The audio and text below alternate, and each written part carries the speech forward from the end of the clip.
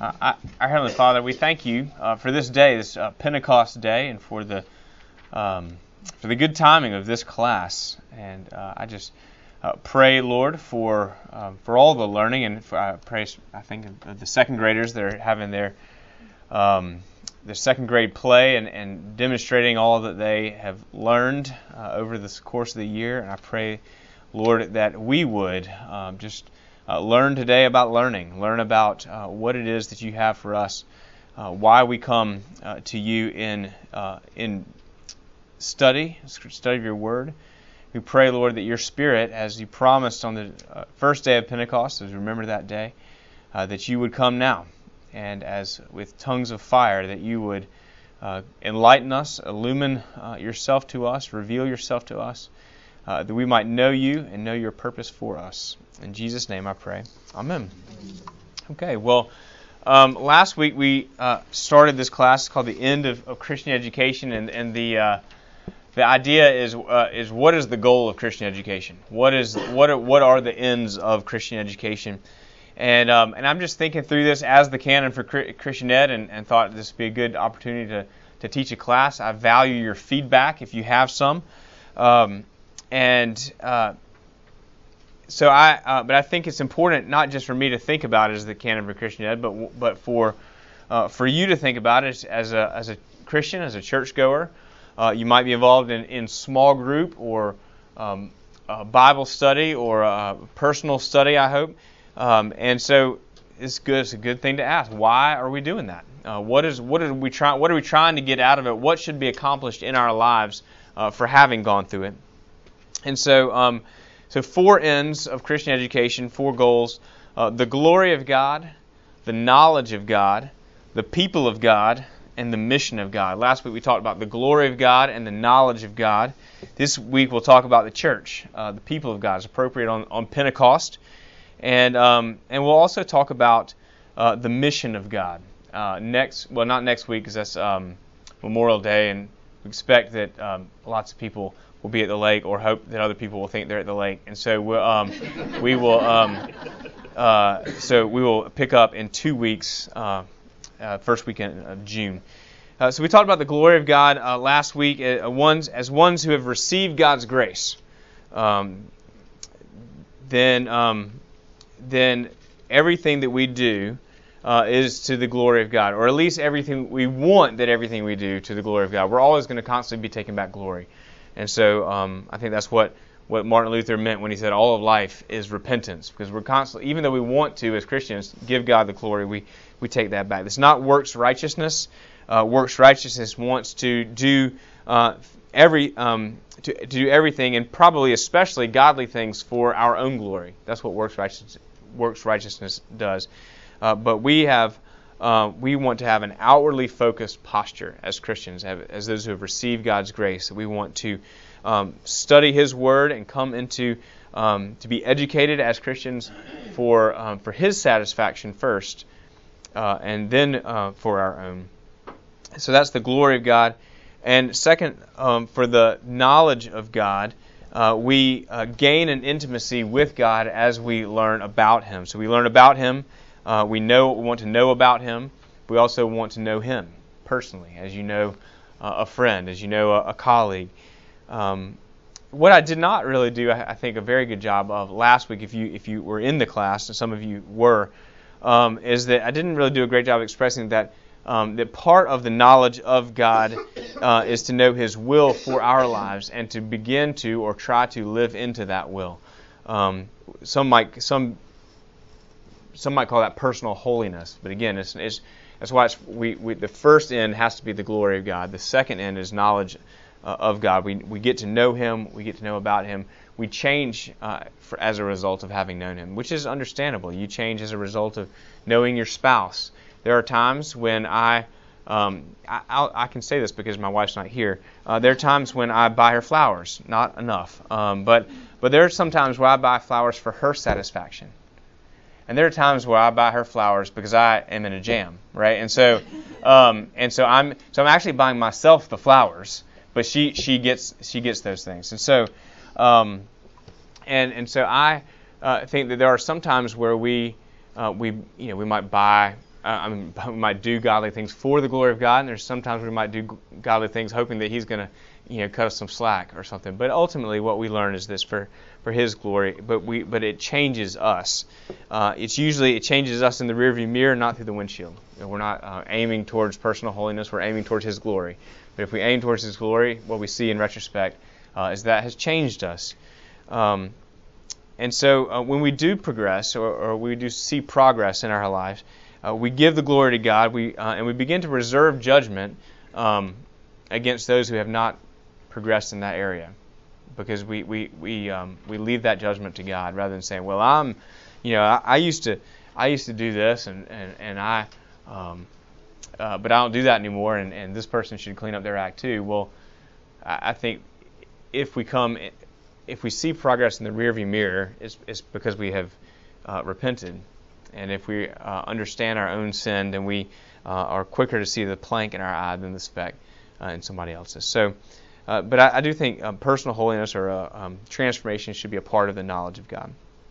Today, what we want to talk about is the people of God, the church.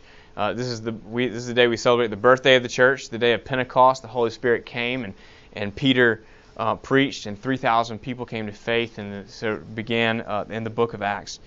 I don't know if you have noticed this. It has been my experience, and I've heard other people say that this is also their experience, that there's just something different about Christian friends that you share your Christianity with. That I don't know, for a lot of friends in college, we did crazy college things, but we were Christians, and we prayed together, and we studied the Bible, and ministered in Young Life and things like that together. And those, my Christian friends, if I haven't been with them in 10 years, I can pick right back up with them. And it's just a really great bond. With my friends I don't share Christ with, it's kind of awkward. I want to know them. I want to be interested, but we're just not at the same place. And I don't mean that as judgmental. It's just what I'm trying to say, lift up, is that relationships are a part of growing in Christ. And you can kind of see the progression. We do it for the glory of God, for His satisfaction. We begin to know Him, and then we begin to know His people. We may go to a small group. If you're involved in a small group, we may go to small group or come to church because we look forward to seeing those people. And that's not a primary thing, but it is a good thing. It's a really good thing.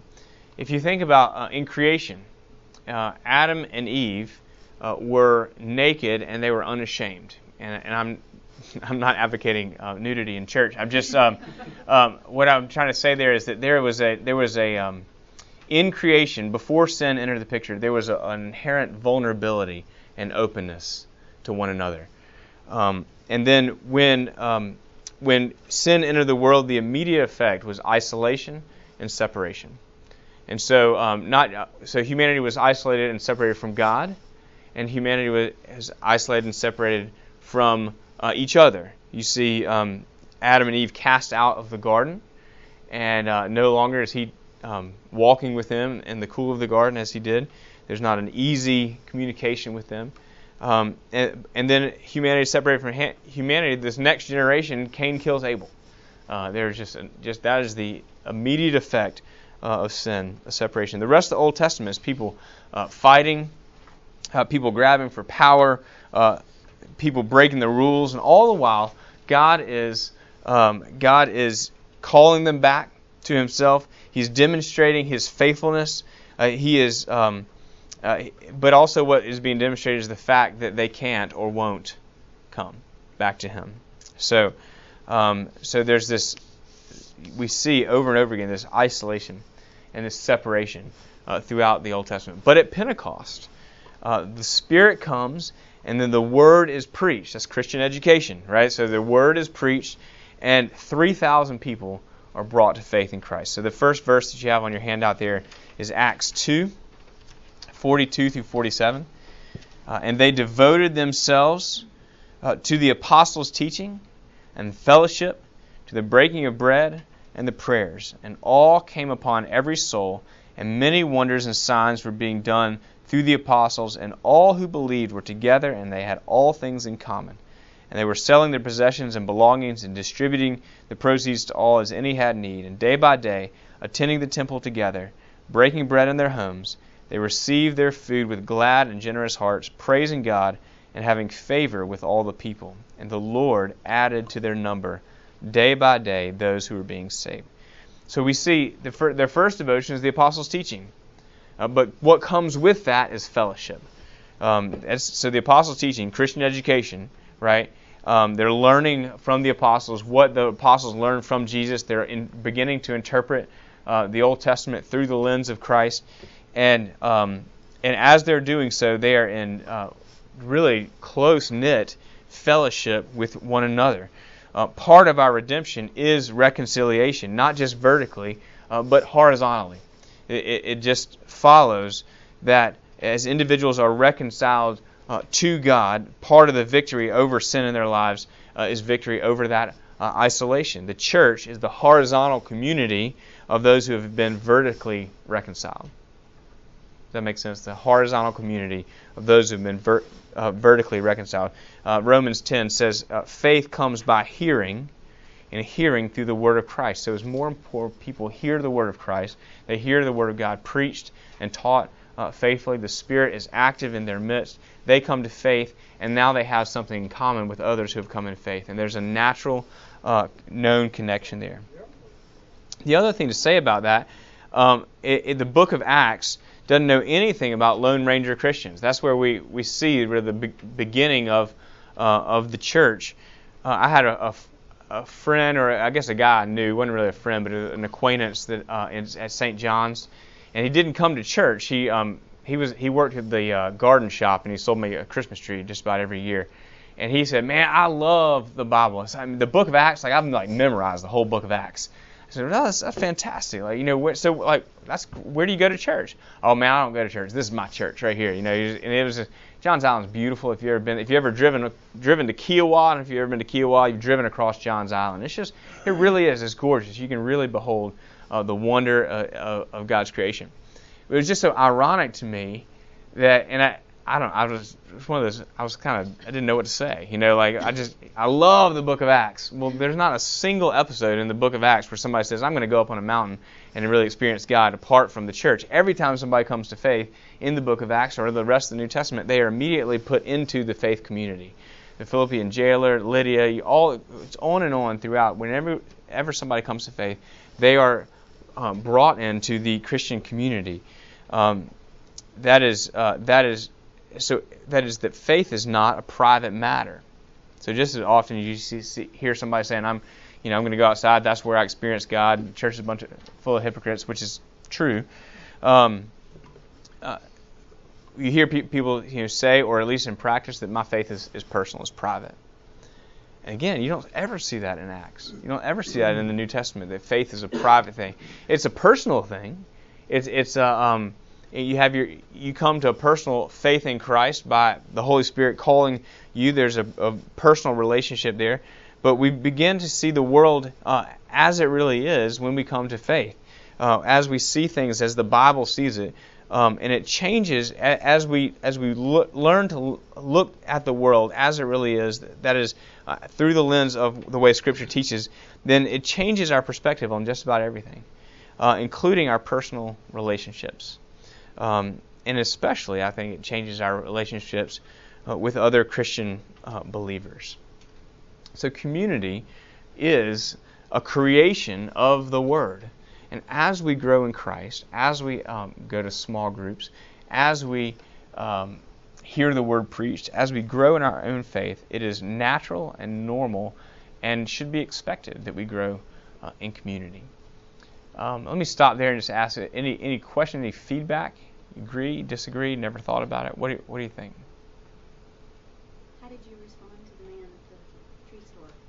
I think I just bought his Christmas tree and said this will be a great sermon, a great illustration in class one day. What I wish I had done. I did actually invite him to church. I said, I didn't go through the book of Acts with him and say, you're out of line. I just said, man, I tell you what, we would love to have Christmas is coming up. Why don't you come to our Christmas service? He didn't come. So that was up to him. But it was just I just found that very ironic. But he's not alone by any means. He might be the only one who memorized the book of Acts. But what else? Anything else? So the book of Acts is really the story of the Holy Spirit, mainly through Peter and the ministries of Peter and Paul, building Christian communities through the hearing of the Word. And so that's a natural. It's messy. It doesn't always work as we might think it should work, but it doesn't always work like that. Sometimes Christians get crossways with one another in Acts, just like they do in the Advent or in the church today. But nevertheless, what happens is the gospel goes forth. I have just a video that I want to show, and I just want to get your response to it. So the question is, what's right with this video? The other question is, what's wrong with this video? It's a video that I just found on YouTube. I was kind of looking around at different things that might fit for this class. It is a video that's produced by sort of a mega church, and it's and they're good at that kind of stuff. But but their idea of church is going to be different than ours, and mostly from Nevada. But they got one in Florida and one in Arizona, and they have satellite campuses. But anyways, all over. So let me just see what let's see what they've got. Addison, will you hit those lights for me?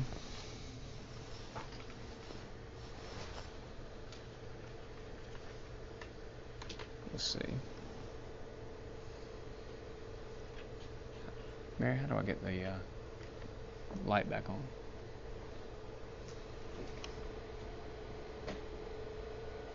It makes sense that the light wouldn't stay on, but it was on when I left this morning, so I didn't think. All right, I think we're good. Just gotta touch it. I don't know what that is, but.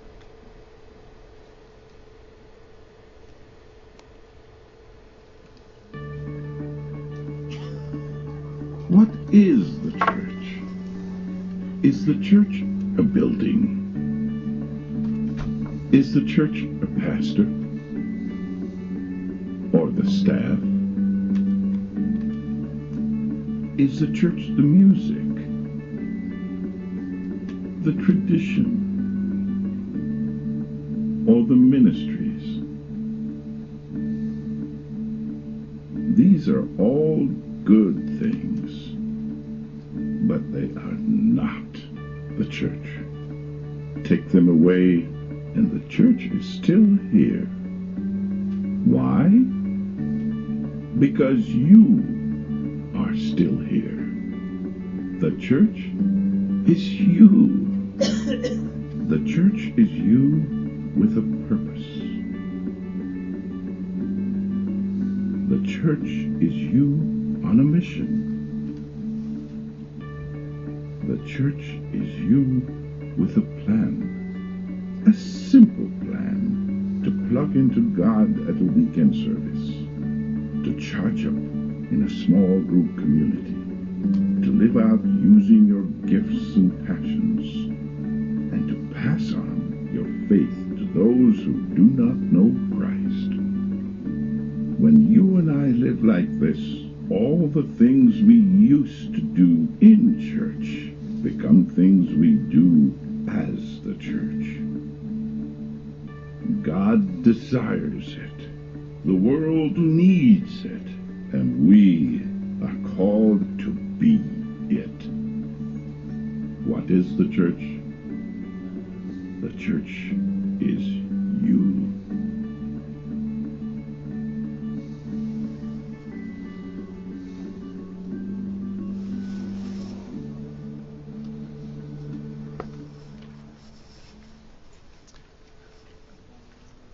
Thanks. I think sometimes if you have a really great, deep voice, it just sounds way more profound, right? So, what are your impressions of that? I'm surprised that it's not off. Well, it'll shut off. It never said that the purpose of the church is to glorify God. It never said that the purpose of the church is to glorify God. It's singular, yeah. The church is you, singular. And then we said, there was a picture of people at the end, but it was very you focus on you rather than us. What else? Yeah. But people tend to confuse themselves with God often, and that seems to be what they're doing. Why does that confuse you with God? Well, I'm just saying you are the church, and like she said, glorify with God. Mm-hmm. You seem to have enough focus on God to me. Right. So I think probably the assumption is that if you are focused on God, then you are the church. I mean that's it didn't articulate that, but I would hope anyway that's the assumption behind it. But It seemed to me too to talk a lot about what we bring to the table. Mm-hmm. When in reality, in our faith, we believe that we don't bring anything. We don't bring anything to the table, and yet we do have gifts and passions. Right, we do have gifts and yeah. passions, but they're gifts. But they're gifts. If there's a gift, there's always a giver, right? Yeah, that's good. That's good. And sometimes churches are also looking to bring in numbers. Uh-huh. So if you are the church and you are coming first, it was just the one person, and then Mhm. again you see lots of people. So in other words, if you are there, you bring your friends there, then the church grows. Right. And you are Mm-hmm. the mega church. Yeah, yeah. I liked how it Mm-hmm. broadened the definition of the word church. Okay. Whereas people might think church is really just a building, Mm-hmm. but I think it challenges you to think about other definitions of the church is more than just a building. But I think that's good. That was Yeah. a good point. No, I agree. I agree wholeheartedly with you. What would be some other definitions of church or ways to see what church are besides just church in a building? Having fellowship Mm-hmm. with other Christians. Sure. Mm-hmm. And education, Mm-hmm. Christian education. What else?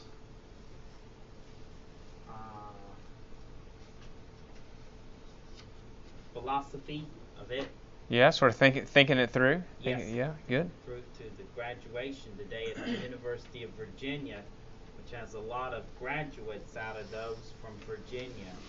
Yeah, it does. And if they're Christians, then that might be where church is. Yes. Yeah, right. The church is, if the Holy Spirit doesn't show up, it doesn't matter if we're meeting in a building with a steeple on top. We're not having church. You know, like if the Word of God is not faithfully preached and the Spirit is not present, then we're not having church. But if we're at somebody's home and we're believers and we're studying and study leads to worship, the glory of God, the knowledge of God, there's community, and then as we'll see in a couple of weeks, the mission of God. Then that's church. It doesn't. But I think so. There's great value in having an institution like this. We are connected. As we pray for the one holy Catholic and Apostolic Church, meaning the universal church of Christ, God's church throughout, not just throughout the world, but throughout the ages. Our tradition connects us to something that is old and ancient, and I think that brings a lot of depth. But it's not. This is not just. This is a church. It's not the church, and so there's something of a distinction there. The church is wherever a body of believers, maybe one body, but especially multiple bodies, persons together, gathered, listening to and or obeying the Word of God. And so I think there must be churches where we hear the Word of God. We hear that faith comes by hearing. We are brought into the Spirit, and by the Spirit we're led into the truth of all things, and then sent out. What do you think about? I mean, he said, if you're here, then the church is here because the church is you with a purpose. What do you think about that? I mean, it's sort of Rick Warren, Saddlebacky, which. If you take off our Episcopal snootiness and see it at sort of face value, what do you think about it? Listen, you can be snooty about it, but I just wonder if rather than sort of putting it down because it's megachurch, let's think about what he's saying. Is there validity in what he's saying, or is a grain of truth? It's a whole truth to be taken in a certain way. What do you think?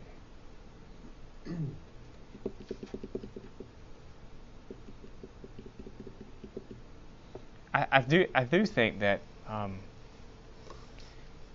I heard somebody say once when it was talking to a bunch of college students and college students are trying to find out what is their purpose in life, and he just said your calling is the intersection of your gifts and your passions, things that you're really excited about and things that you're really good at. Some people are really good at accounting and love numbers, and that may be your calling. We need Christian accountants. We need people doing accounting for the glory of God. Some people, you may be called to be a coach. You may be called to be a lawyer. Those are great things to be, and you can be the church wherever you are. I think I tell my guys in my Bible study on Tuesday mornings, which by the way is open to all men, 6:30, Kramer House on Tuesday mornings. But I try to tell those guys that the relationships that you have in your workplace ought to be different with Christians. There ought to be, which is not to say better or you trust them more, but just that should be something that you hold in common with Christian coworkers. If they're believers, they don't have to be Adventers. It's great that you can learn from them and have those discussions. Now, you don't want to take up work time on that. I mean, you don't want to steal time talking about those things, but you do want to have, I think, healthy relationships. So as far as the institution your work allows for healthy interaction with folks, sharing Christ is a good thing to do. Let's look at Hebrews 10.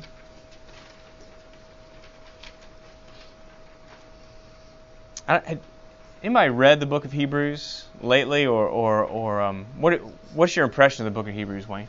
I think it's the finest example of a study of Christology and the nature of Christ, and an excellent example of timeless lessons. It is an extraordinary example of a study in Christology. That is the center of Christ, the person of Christ as prophet, priest, and king, really.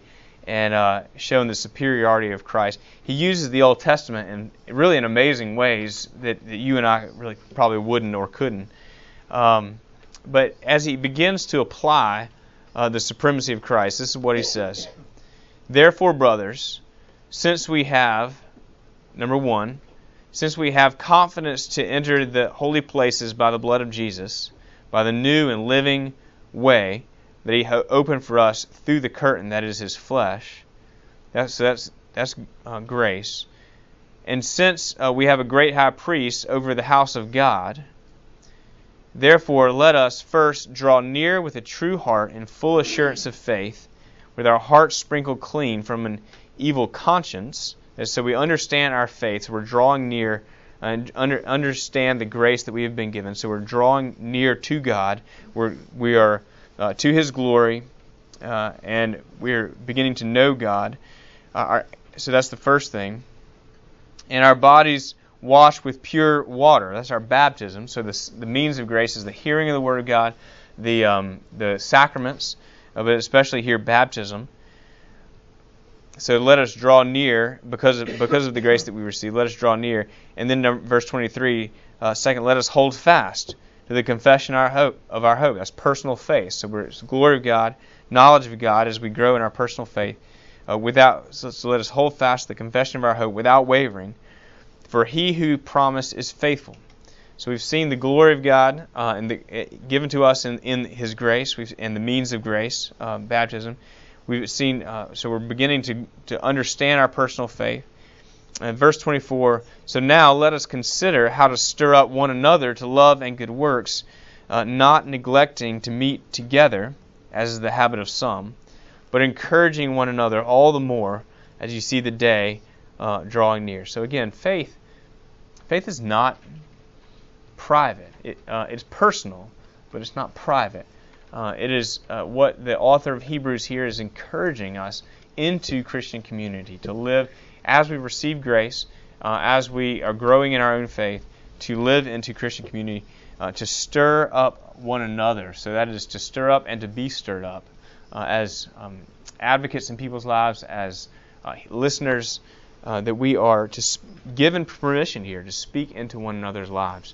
That is, I think, best done in some sort of small group context. And we have, if you're not in a small group through Advent, I hope that you would consider doing that. A lot of people do that as couples. Some people do that as just in a men's small group or a women's small group.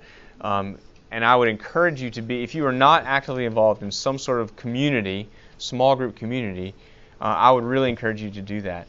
And I just want to give you a few a few different values, the values of small groups. And this is not intended to be a setup for a hard sell of Advent small groups, but I do think that it's pushing us. The natural thing as we worship God, as we learn about God, is to be in community. And in a church our size, in a big church, you need to find ways to make it a small church. So here's just some things off the top of my head, some values of small groups. Continued study. Sunday morning for me, even with a collar on and being here all through the week, Sunday morning is not enough to hear the Word of God. And I love listening to the other clergy preach. I like to preach, but I really love listening to the other clergy preach. I love going to classes when I can. But I need more throughout the week. So personal study, but also I have a Bible study on Tuesday mornings that I lead, but I love the fellowship of that. So the continued consciousness of Jesus throughout the week. Not just learning about Him, but just keeping Jesus in front of my face, in front of my heart throughout the week. When you're in a small group, you get varied perspective on different passages or different topics.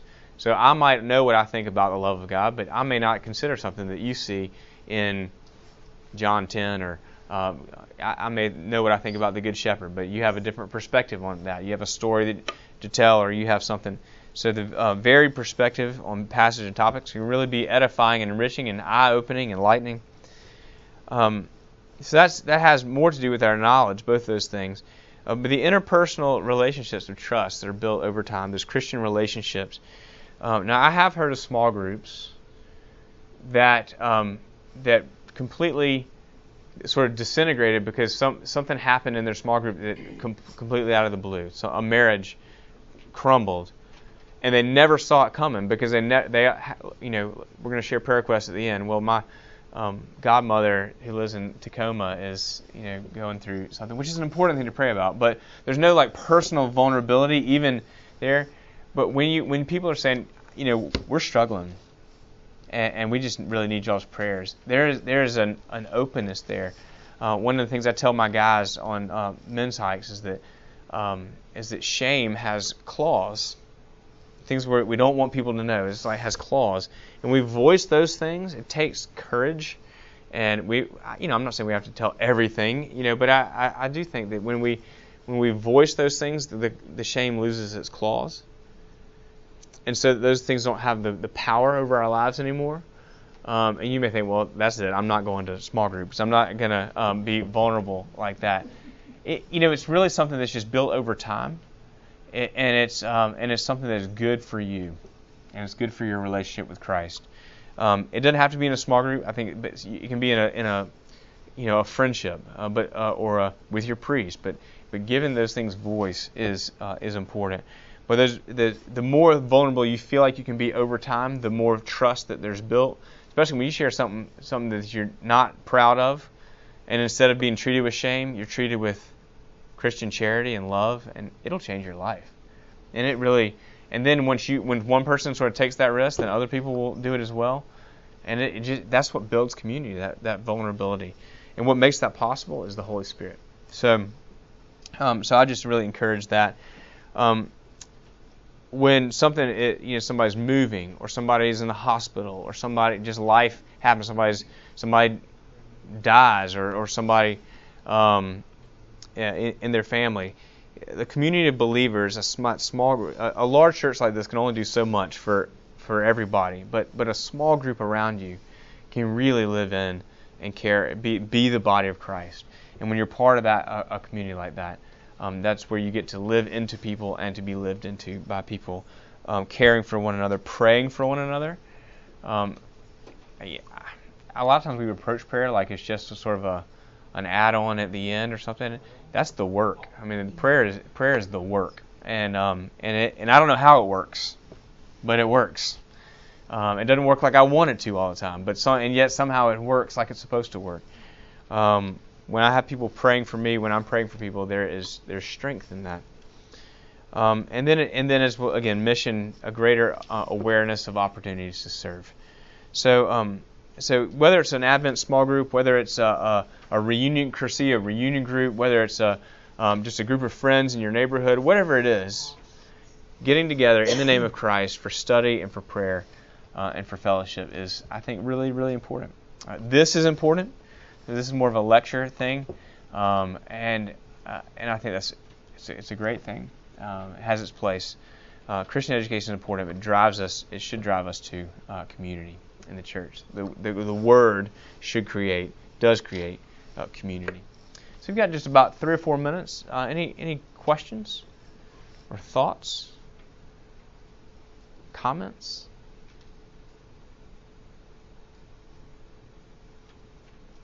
All right. Let's pray. Lord, by your Spirit that you give to us, lead us to the community of your choosing. Teach us about what it is that you would have for us. I pray, Lord, for your mercy upon each of us, that we would know you and see your face in community, in the body of believers. Thank you what a gift it is to us, and you are the giver, that you have given us the church in all its warts and wounds, that you have given that to us to live into, to be a part of, to be receivers, and to be givers. We thank you, Lord, for that. Give us the courage to live into it more and more each day. In Jesus' name, amen.